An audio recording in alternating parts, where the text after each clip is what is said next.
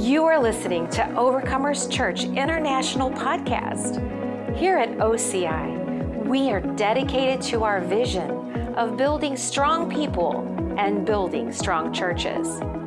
From wherever you are listening, we hope that this message leaves you equipped and encouraged. Last night, all last week, last night, and this morning, I've been I've had two messages and didn't know which one to preach. And then during worship, the Lord really solidified this in me. And I'm going to talk. Not that you needed to know all of that, but anyways, I'm going to tell you something. We are built to win.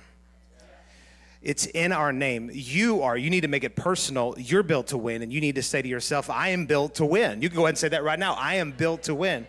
I had a conversation recently with some of my denominational pastors, friends, and they said, there's not going to be any Baptists in heaven. There's not going to be any Lutherans in heaven. There's not going to be all of this stuff. And meaning the denominations. I believe the people will be there. Let me say it more clearly. There won't be those denominations in heaven. And meaning let's just come together in unity. And I said, yeah, but you do realize to him who overcomes, to him who overcomes, to him who overcomes, right? Read in Revelation, it says to him who overcomes. I said, there will be overcomers in heaven, just so you're aware of that. So I like to have a little bit of fun with that. But the truth is that it's not just the name of our church. It really is, it's in our DNA. And it's in our DNA as children of God. As sons of God, we are built by God to win. This really started long before Jesus even came on the scene in physical form, that God created humans. He created us to win. I don't know if you ever really thought about that, but we were not destined to be impoverished spiritually, financially. We were not destined for sickness. We were not destined to be broken people. We were not destined to be in lack of joy and peace. We were not destined for anything to reign over us. We were destined to reign over everything else. Amen. Let's look at this a little bit more from the Word, and I'll show you exactly what I'm talking about. Let's go to Genesis chapter 1. Genesis is the most important book maybe in the whole Bible, next to Ephesians and Romans. I think Genesis is... you have to know the first three chapters of it really well, and things start to make sense as to why Jesus came. Brokenness came between God and man, and Jesus came to restore it. Adam was the first Adam. There's been a whole bunch of other Adams, but Jesus was the last Adam. The restoration that Jesus brought to us when he came to this earth settled things for forever, and there's no more working to be in relationship with God. Praise God for that. And so hold your place in Genesis chapter 1, and let's go, and I want to pull 3 John chapter 1, verse 2 up here, and we're going to go back to Genesis in just one moment. 3 John chapter 1 and verse 2, it says, Beloved, I pray that you may prosper in all things. Somebody say all things. And just so everybody is aware, all in the Greek means all. Very good. And be in health just as your soul prospers. So let me read this again. Beloved, I pray that you may prosper in all things and be in health just as your soul prospers. That phrase, just as, means in accordance to, or it's conditional upon your soul prospering. Whenever things got messed up in the garden, in which we're getting ready to see that here, whenever things got messed up in the garden, there was a brokenness that entered into man. And I've found the biggest battle that I have faced in my life has not been out in the heavenlies. And the truth is that's the biggest battle that all of us are facing, is not out in the heavenlies, but it really is right here. It's in our mind, it's in our heart. It's not even here. We point to our mind here, but that's where your physical brain is. But your mind it's in your thoughts. It's in, it's tied to your heart. It's part of your inner man. And that's really where the war is taking place. And so we have to understand something, that whenever the enemy came in and messed things up because Adam and Eve gave their authority, which we're getting ready to read here, over to the enemy, there was a long period of time where Satan had the upper hand. But when Jesus came on the scene, he stripped Satan of all of his power. Not some of it, all of it. The only thing he does is go about as a roaring lion, seeking whom he may devour. You just have to get to the determination to where you're not going to be a whom. Only a whom that can't be devoured, but you're not a whom that's going to be devoured. Why? How can you have confidence in that? It's because you have been seated with him in heavenly places, far above all principalities and powers and rulers and dominions and all the powers of darkness. Satan has no authority in your life, period. And if you understand this, then you can go right to where the battle is taking place, which is internally, lies, deceptions, the propaganda of the enemy. When you realize that's the only front he has to fight on, then what you do is you shore up this stuff in here and you stand in the victory that you have in Christ because you are built to win. God designed humans to win. He built humans to win. Jesus rebuilt us, if you will, to stand in the place of victory, and all we have to do is enforce it, period. Let's look here in Genesis chapter 1 and verse 26. It says, "Then God said, let us make man in our image according to our likeness." What is that talking about? That's talking about your identity, your spiritual identity, and it's talking about your physical form. Man, this needs to be re-preached from pulpits all across the nation, is that the Lord has given us a spiritual identity and he has given us a physical identity. You talk about the enemy really coming in and messing things up right now. We have people questioning their physical identity that they have, but we have a physical identity. And if you're ever confused about that, or someone that you know is, just tell them to check their plumbing. It will tell you exactly who you are. And isn't it just like the enemy? And we're going to see this a little bit more here. But the very first thing he comes in to attack is our identity. Because if he has your identity, then he will have your purpose. And I'm going to define these things for you. And then he will stop your assignment. Adam and Eve had identity, and we just read it right here. They had identity given to them. And in that, they also found purpose, which is loving God. The reason why you were on this earth, why you were created, is to be with him, period. But then they had an assignment, which was to have dominion over the earth, to fill it, to multiply, all those things. So here in verse 26, it says, "Then God said to them," or God said, "Let us make man in our image according to our likeness. Let them have dominion over the fish of the sea, over the birds of the air, and over the cattle, and over all the earth, and over every creeping thing that creeps on the earth." You hear that, ladies? You have authority over creeps. Verse 27, it says, "So God created man in his own image, and in the image of God he created him, male and female, he created them." Let me tell you something. Ladies, you are just as much made in the image of God as any man. You read what it says here. It says, in the image of God, he created him, male and female, he created them. Adam was not only a man, he was a man and a woman created in the image of God.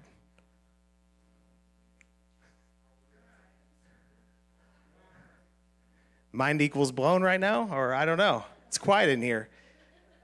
See, then when he put a sleep on Adam, he took Eve out of Adam. He made Eve out of Adam. And so then Adam was a whole person, but he wasn't complete until he was joined to Eve. Women are just as much made in the image as men are. And men are just as much made in the image of God as women are. True story. You can go back and study that and let your mind be blown a little bit more. I was reading that one day. I was like, oh my goodness. He created them, male and female. He created them. I'm looking at your all's faces, and some of you are like, that's blasphemy. Adam was a man. After Eve was departed from him, he was only a man. He was both together. There's a lot in here that we don't even know about. It's quiet in here. Okay, let's talk about Nephilim right now. No, I'm just kidding. We're not gonna talk about that. But I encourage you, don't watch videos too late on it. It'll keep you up really late at night. How tall were they really? But then listen here in verse 28. Here's the assignment. It says, then God blessed them. Listen, when you have the blessing of God on you, you have everything you need. What you have in terms of your family, your health, and the list of things could go down, it's a result of being blessed. When you know you are blessed, if things are taken from you, you don't have to worry because the blessing will retain it back, get it back to you. So this is why when people ask me oftentimes, like, how are you doing? I'll say, I'm blessed. I am blessed. My current condition could be really challenging at the moment, but my answer is still, I am blessed. Why? Because it's the condition that God has made me. I am a blessed person. It says, then God blessed them, and God said to them, be fruitful and multiply, fill the earth and subdue it, have dominion over the fish of the sea, over the birds of the air, and over every living thing that moves on the earth. What was that? That was their assignment. First, he said, I'm going to make you in my image and my likeness, identity. And in that, they found their purpose, which was to have relationship with the Lord. And you fast forward to Genesis chapter 3, it seemed very common that God would come to them in the cool of the day and have fellowship with man. They had their identity, they had their purpose, and then they had their assignment. And you know what the enemy is ultimately after? He's after our assignment. He wants us to not be able to finish our assignment.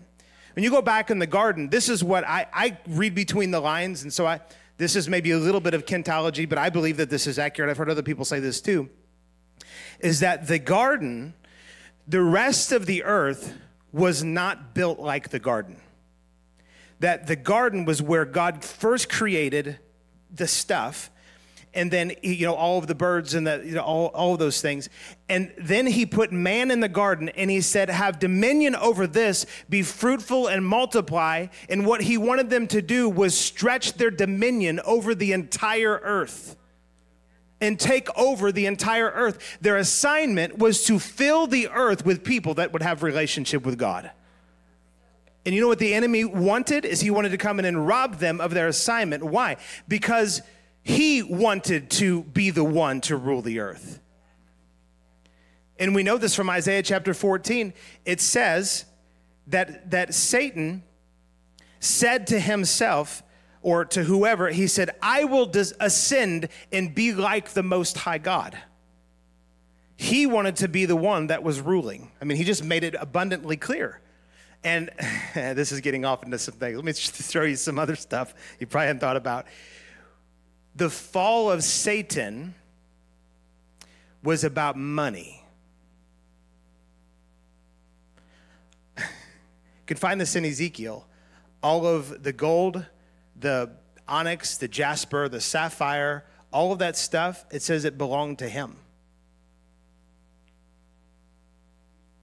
The love of those things was the root of the evil in his heart that wanted to overthrow God and be like God. Because what does the Bible say? The love of money, not money. Money's never the problem. The love of money is the root of all evil. He thought he was something special because of what he had, but what he had was given to him anyways. You know that it's... I'm messing with some of your all's theology. You just got to go back and read the scriptures, and you'll start to see stuff like, wow, I never saw that before. You know that it says, I forget the chapter. I want to say it's 38, but I don't know if that's right. But in Ezekiel, it says that he was in the garden, and he was there playing music. I heard one minister say that he was music, that music came from him. This is why it's such a stronghold in our society. And so, however all the things fell in place with the timing and this, that, and the other, he thought himself to be something worth being like God and really to reign and rule on the earth. At what time that took place in the history of the earth, you can go and debate that between young earth and old earth people. And I have some of my favorite ministers believe both ways, but know this, that the enemy wanted to reign and rule. And instead of God allowing that, he said, I'm actually going to create some people that are going to be made in my likeness and in my image. I'm going to give them this beautiful garden. They're going to have authority and dominion over that. And as much as they want to, they can cover the entire earth. By the way, I'm going to put Lucifer on the earth, and he's going to have to watch all of this for eternity. I'm putting him there as punishment for my people that I'm going to create to torture him. Some of you thought Satan was here to torture us. You didn't realize that you were placed here to torture him. You were built to win. You were made by God to have dominion. Right here. This was the original assignment. Satan was after the assignment because he wanted that assignment, because he wanted the glory for himself. Fast forward to Genesis chapter 3. Some of y'all getting something out of this? Is your mind going tilt a little bit? It's fine. It's good for our minds to go tilt a little bit. That means that we're learning things new, or we're being stretched to learn things new. Look here in Genesis chapter 3. Oh man, I love this. Oh, let's just start in verse 1 and have some fun. It says, now the serpent was more cunning than any beast of the field which the Lord God had made. And he said to the woman, has God indeed said, you shall not eat of every tree of the garden? So he was tempting her, and the woman said to the serpent, we may eat of the fruit of the trees of the garden, but of the fruit of the tree which is in the midst of the garden, all truth up till that point. God has said, you shall not eat it. Truth up to that point. Now here's where she gets off. Nor shall you touch it, lest you die. God never said you can't touch it. He said, don't eat of it. Why did she say that? I believe it's because she was trying to convince herself that if she would go and touch it and just see that it didn't hurt her, then she would be able to eat it. Temptation always works in steps. And if we're not careful, we'll invent things in our own mind to get us to the place that we shouldn't be, that the enemy is trying to bring us into. And so we have to be careful of that. Have you ever went to look at a piece of property or a car, or maybe and it could be smaller than that, but something, and you really wanted that something, but you didn't have peace about it on the inside. But you really wanted it, but you didn't have peace about it. But you really wanted it. And so what do we do when we get in that position? Well, we have the opportunity to say, Lord, I'm going to follow you, and I'm not going to get off into the flesh and try to figure things out on my own. Or we can start to justify why we think it's a right decision. I'm not calling anyone out. I'm speaking from experience here. I've lost a lot of money buying stupid stuff. And I found a trail of deception in my own mind leading me to go, you know what, I want to get that thing because it looks more promising than what it really is. Amen. That was all free. Let's keep going here. It says in verse 4, then the serpent said to the woman, you will not surely die, for God knows that in the day, here it is, the day you eat of it, your eyes will be open and you will be like God, knowing good and evil.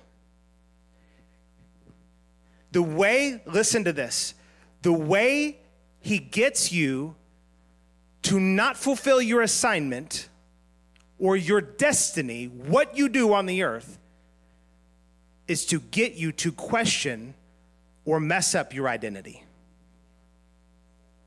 Because once your foundation is destroyed, you will not be able to fulfill the assignment that God has for you.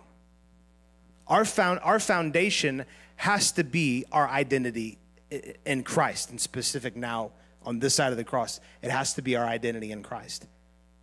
The way that the enemy gets us to not fulfill our assignment is to mess up our identity. Can I get the whiteboard up here really quickly? And I want to draw this out. I wasn't sure if I was going to do this, but I'm going to draw this out. I think this will really help. Thank you, sir. The enemy, I used to say he's really after our identity, and he is, but there's a reason why, and it's because he wants us to not be able to fulfill our assignment. Thank you. You better lock it. Thank you, sir.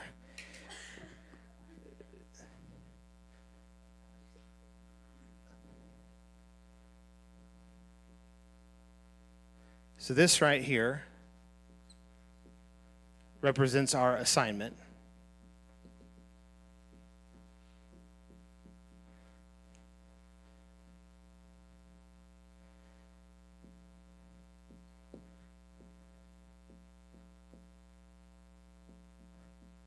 We talk about nerve-wracking. It's quiet in the room. Everybody's waiting for you to write, and you don't have great handwriting. It's a lot of pressure on me.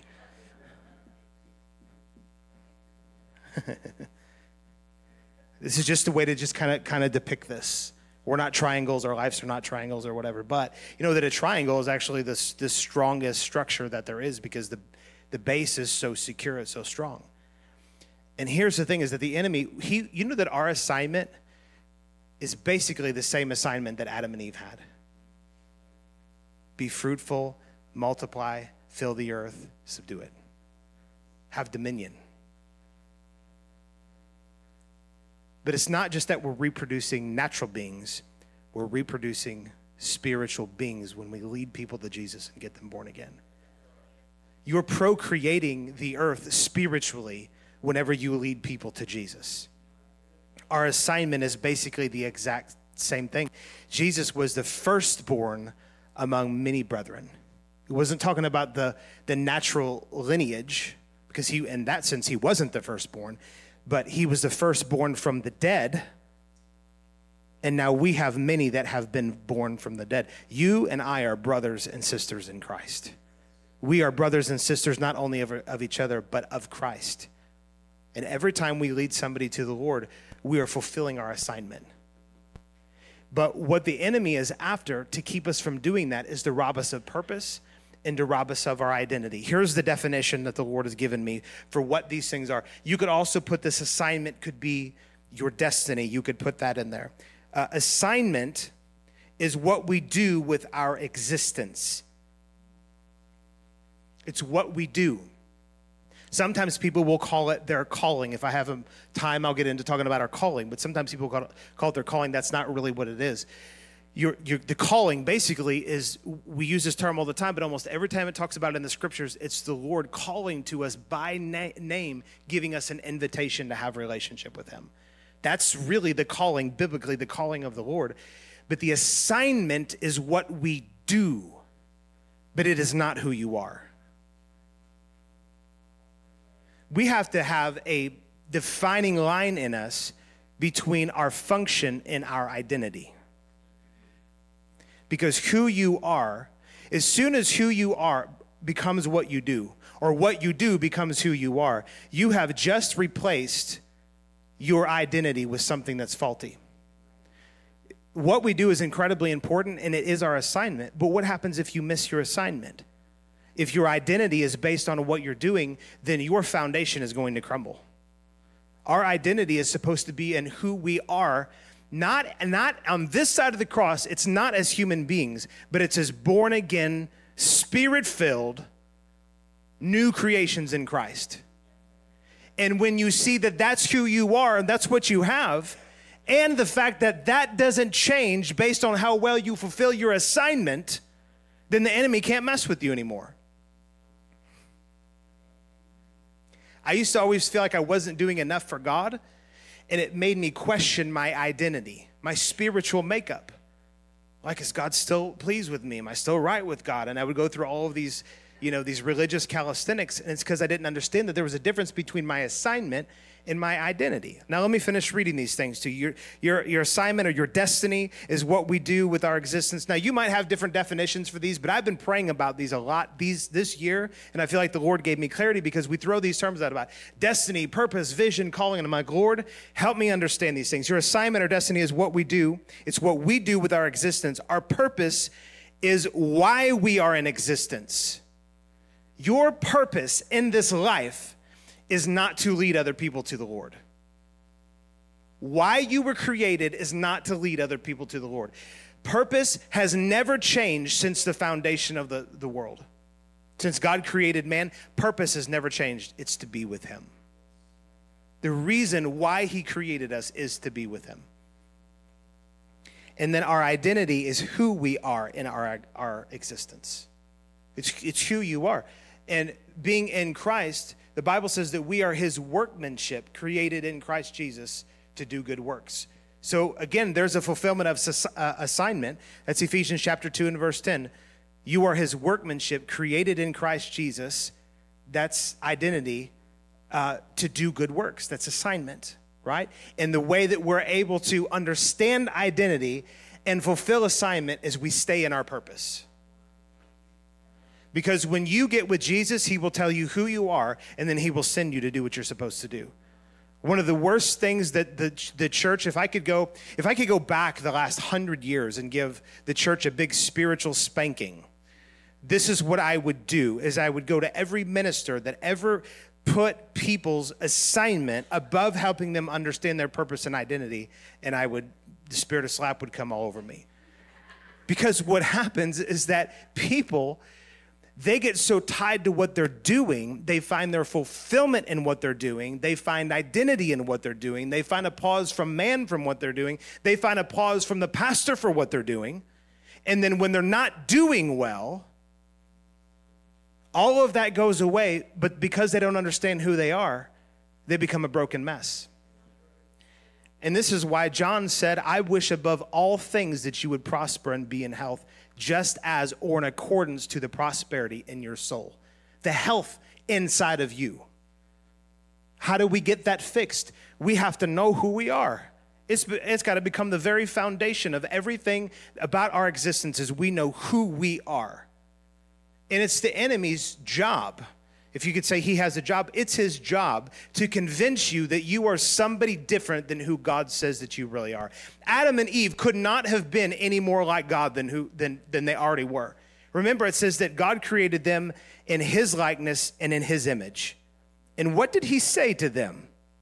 He said, the day you eat of the tree, then you'll be like God. It was a lie. He said the same lie to Jesus. He said, if you are the Son of God, turn these stones into bread. If you are the Son of God. And he went and repeated that 3 different times. What was he doing? Trying to get him to question his identity. And you know what happens now? Because we haven't separated our assignment or our function or our destiny from our identity, is that when we miss it, when we mess up, when we blow it, the enemy comes in and says, look what you did, you are, and he will begin to call us and label us according to our failed assignment. You can fail at your assignment. You can technically even fail at your purpose, and you'll still be who you are in Christ. Now, if you don't connect with Jesus in your purpose, loving on him, you can forget about it because he's where the source of life comes from. We have to humble ourselves to be there, to find grace to do what he wants us to do and all of that.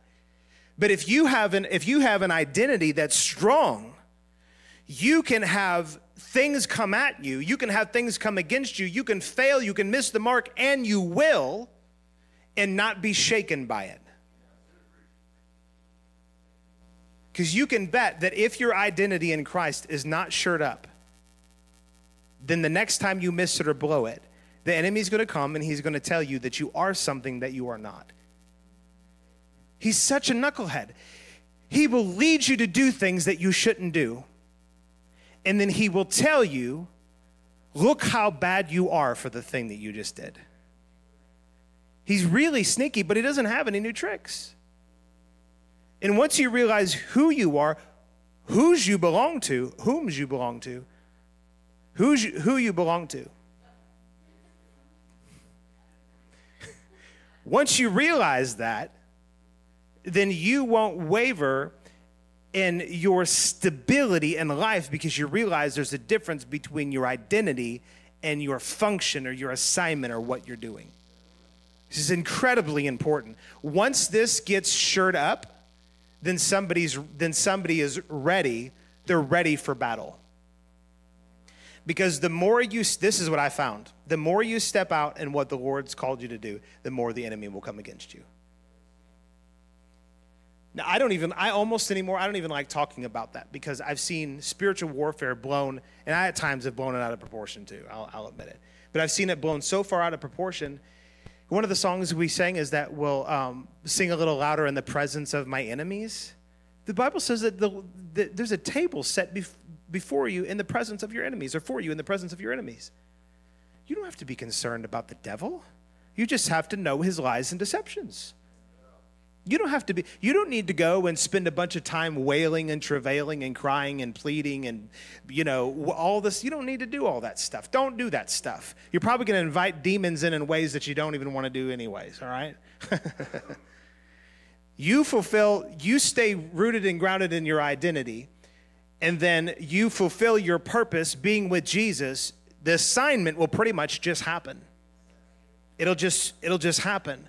And you'll find the enemy, he'll come and try to come against you. But when that happens, if you know your identity, you won't say, oh, the devil's just really been beating me up lately. Well, what do you mean? Are you trying to say that you're not a son of God? Are you trying to say that you haven't been born again by the Spirit of God? Are you trying to say that you've not been seated in heavenly places in Christ Jesus, far above all the rulers and powers and all of that? Are you trying to tell me that right now? Because if you are, I think you got an identity problem. Because once you know your identity, you don't have to question that stuff anymore. Does the enemy come and attack? Yeah, it's what he does. But you don't have to be beat down and underneath of the stuff that he would throw at you, because Jesus has already defeated him and placed you in the seat of victory, even though you didn't do anything to earn it. That should put a huge smile on your face. Yes. Man, it's awesome. It's just what we call the gospel. It's like the nearly too good to be true news. It's too good to be true, but it's true, so it's like nearly too good to be true. It's just incredible what God did for us. And the only problem that we have is we just don't know what God has done for us. Let's finish this here in Genesis very quickly. It says in verse 6, so when the woman saw that the tree was good for food, that it was pleasant to the eyes, and it was desirable to make one wise, she took of its fruit and ate, and she gave to her husband with her, and he ate. I'll keep going. No. Yeah, it'll end good. Okay, it'll end good. This is the reason why women have such a hard time deciding where to eat. Because the last time they did, the whole world was thrown into a pit of despair. To be fair,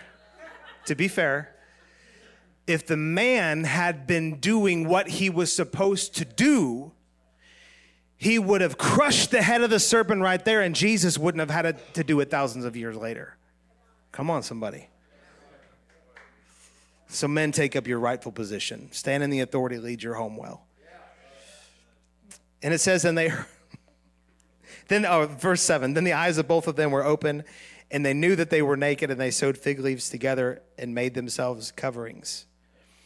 And they heard the sound of the Lord walking in the garden in the cool of the day, and Adam and his wife hid themselves from the presence of the Lord among the trees of the garden. Then the Lord God called to Adam and said to him, where are you? Let me give you another layer to this thing right here, and that is the calling of God is actually really the foundation. Because the calling is his voice to you. Personal. It's personal. It's to you. Sorry if you can't read that. I'm in a hurry. And when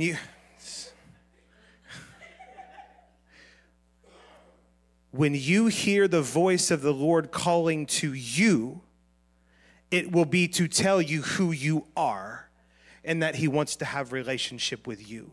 Interesting. Don't go and do a study on the word calling. There's well over, I forget the number, well over 100 times in the New Testament alone, call, called, calling, calls. And almost all of it is in reference to the Lord speaking out, saying something, even by name, beckoning or inviting people to come into him. And the truth is that all of this whole thing starts with the Lord calling, saying, I want to have relationship and fellowship with you. But if this middle section, the purpose and ID, if it is misplaced or not there or misunderstood, people will come in and they will start to try to fulfill their assignment. The worst thing you can do is try to fulfill assignment, and maybe with a good heart, but it's to try to fulfill assignment before you know who you are and before you know your purpose. Because if you start doing things, especially if you have success in what you're doing, you will replace your identity and your purpose. Even though God has called you, you'll replace it with your assignment. And when you do good at your assignment, you'll feel good. When you do poorly, you'll feel poorly. Trust me, I know I'm speaking from experience. Amen. The very first thing that the Lord did was that he called them. The very first thing the Lord is doing on this side of the cross towards you is that it's a call to you. And do you know what the Holy Spirit does? People don't even understand what the point is of the Holy Spirit. He is not your condemner. He is your helper. It says that he has come, the Spirit of God, the Holy Spirit, the helper, the comforter, he has come to convict, or you can say convince, either one of those words work, to convict the world of sin, of righteousness, and of judgment. The world is speaking about everything that's within the world, the earth that we know it. And it said, then it goes on to say, of sin, because they believe not on me. Who is they? It wasn't the disciples, the ones he was talking to. It was the ones outside. He's come to convict them of the sin of not believing on Jesus. Next time you lead somebody to the Lord, don't lead them to the Lord saying the Lord will forgive you of your sins. Say the Lord will forgive you of your sin. Because now you have a new nature, and your new birth and your new nature is not based on whether you sin or not. It's based on the fact that you have a new nature. The old sin nature is gone, and now you have a new righteous nature.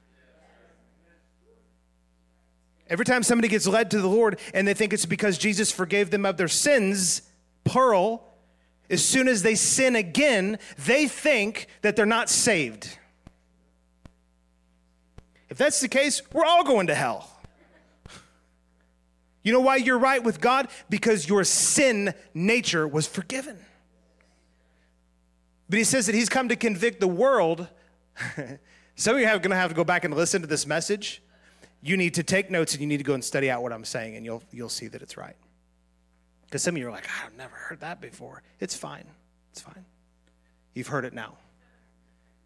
He came to convict the world of sin because they believe not on me. What is the sin? It's the sin of not believing in Jesus. There's one sin that will send you to hell. I have people ask me, what's the cardinal sin? What's the unpardonable sin? Rejecting Jesus. Beyond that, man, God's grace covers all the junk that people find themselves into. Man, whether you're the worst sinner or the best sinner, it doesn't matter. You're still a sinner until you find Christ. It says to convict the world of sin, of righteousness, and of judgment, of sin because they believe not on me. And now listen to this, of righteousness because I go to my Father and you see me no more. What did he mean by that? He meant, what did he do when he went to his Father? He was seated with him. And what did it say about us? That we are seated with him. And the Holy Spirit has come to convict us, because Jesus said, to convict the world of sin and righteousness and judgment. I'm trying to read all this in my mind, and because I don't have it in front of me. Of sin because they believe not on me, and of righteousness because I go to my Father and you see me no more. What is the Holy Spirit convicting the believers of?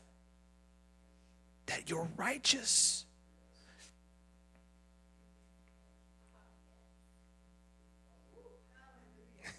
Yeah, amen. I deserve a lot more than that. Preaching a lot better than you're amening. He has come to convict believers that they are righteous, not that they're unrighteous. Anytime you hear a voice that says you nothing, no good for nothing, worthless, da da da da da da da da, and it puts a label attached to your identity that's something different than what God says about you, it's a lie. It's from the enemy. You need to cast it off, and you need to know that the Holy Spirit is there telling you, you are right with me. You're the righteousness of God in Christ Jesus.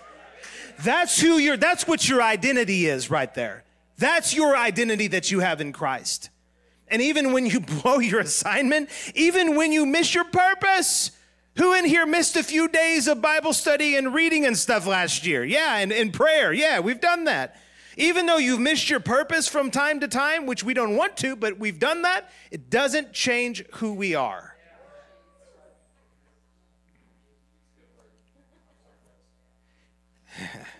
Okay, let's finish with this passage right here. 2 Corinthians chapter 10. Oh, Jesus. I have 1 minute. 2 Corinthians chapter 10. I've given myself 1 minute. You say, can't you go longer? I can. But if I give myself longer, it'll go even longer. 2 Corinthians chapter 10. Man, does this not light anybody's? Gosh. As the old saying goes, if this doesn't light your fire, your wood's wet. Thank you. Yes. Look at here, 2 Corinthians chapter 10. I love the fact that every time I go into the presence of God, he reminds me about who I am, not about who I'm not, or about my mistakes. You know, when he had Gideon, I love the story of Gideon. He had Gideon who was threshing wheat in the winepress. There's so much I could say about that, but he spoke out to Gideon. The reason Gideon was there was because he was hiding. He was in fear. You know what God said to him? He said, Gideon, you mighty man of valor. It's because the Lord has a habit of seeing us for who we are and seeing our future and not for what we're dealing with or our past. He deals with us present future, not present past. We deal with us according to the word of the enemy, present past. If you're lingering in your past, you're listening to the wrong voice. And you're not going to fulfill your assignment. You need to change your identity to God sees me as holy and as right with him. And what will happen is that you'll fulfill your assignment accidentally. You wouldn't even have to try. You'd have to try not to, because when someone knows who they are, they just take marching orders from Jesus every day. And this is the righteous are as bold as lions.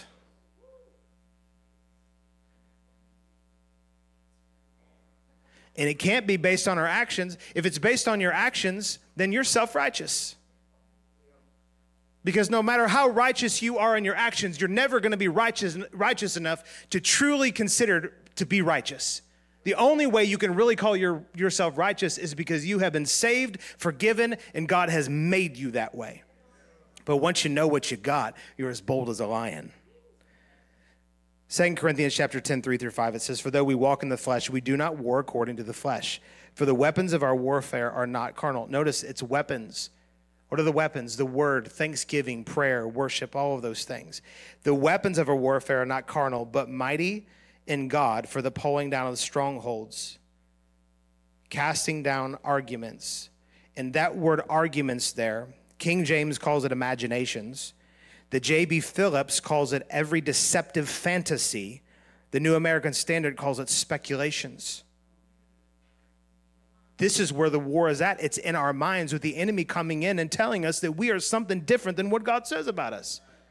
He's trying to get you to believe something different, a different report than the report that God's given you about you. You remember the Stuart Smalley years ago on Saturday Night Live?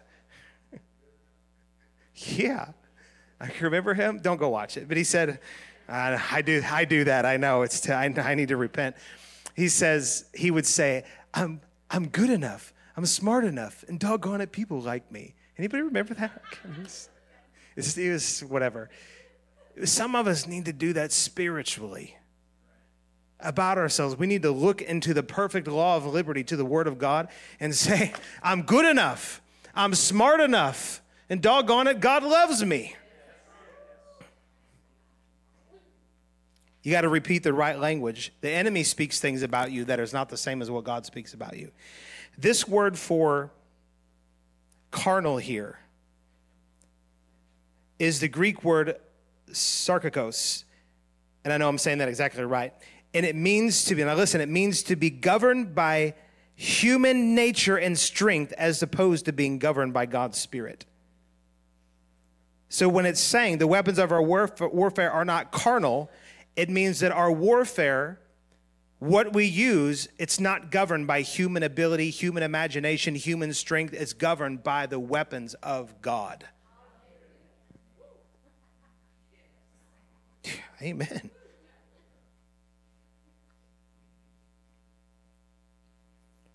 Last verse, James 4:7 says this. It says, therefore, submit to God, resist the devil, and he will flee from you. I've heard for years, resist the devil, and he will flee from you. Resist the devil, and he will flee from you. And that word resist means to actively fight against. I believe that. But if you take that out of submission to God, you will find yourself doing warfare that God never intended you to do. Because when you submit yourself to God, you are submitting yourself to what he says about you. And if you go back and look in 2 Corinthians chapter 10, where we were just reading, and it says, and every high thing that exalts itself against the knowledge of God, bringing every thought into captivity to the obedience of Christ. Who is Christ to you? He is your Savior, and he is your prototype in the Spirit. People say, I want to do things just like Jesus did. Then believe that you are who God says you are, just like Jesus believed that he was who God said that he was. And whenever you submit yourself to God, you'll start to believe different about about who you really are. It is wrong for you to call yourself a sinner once you've been saved.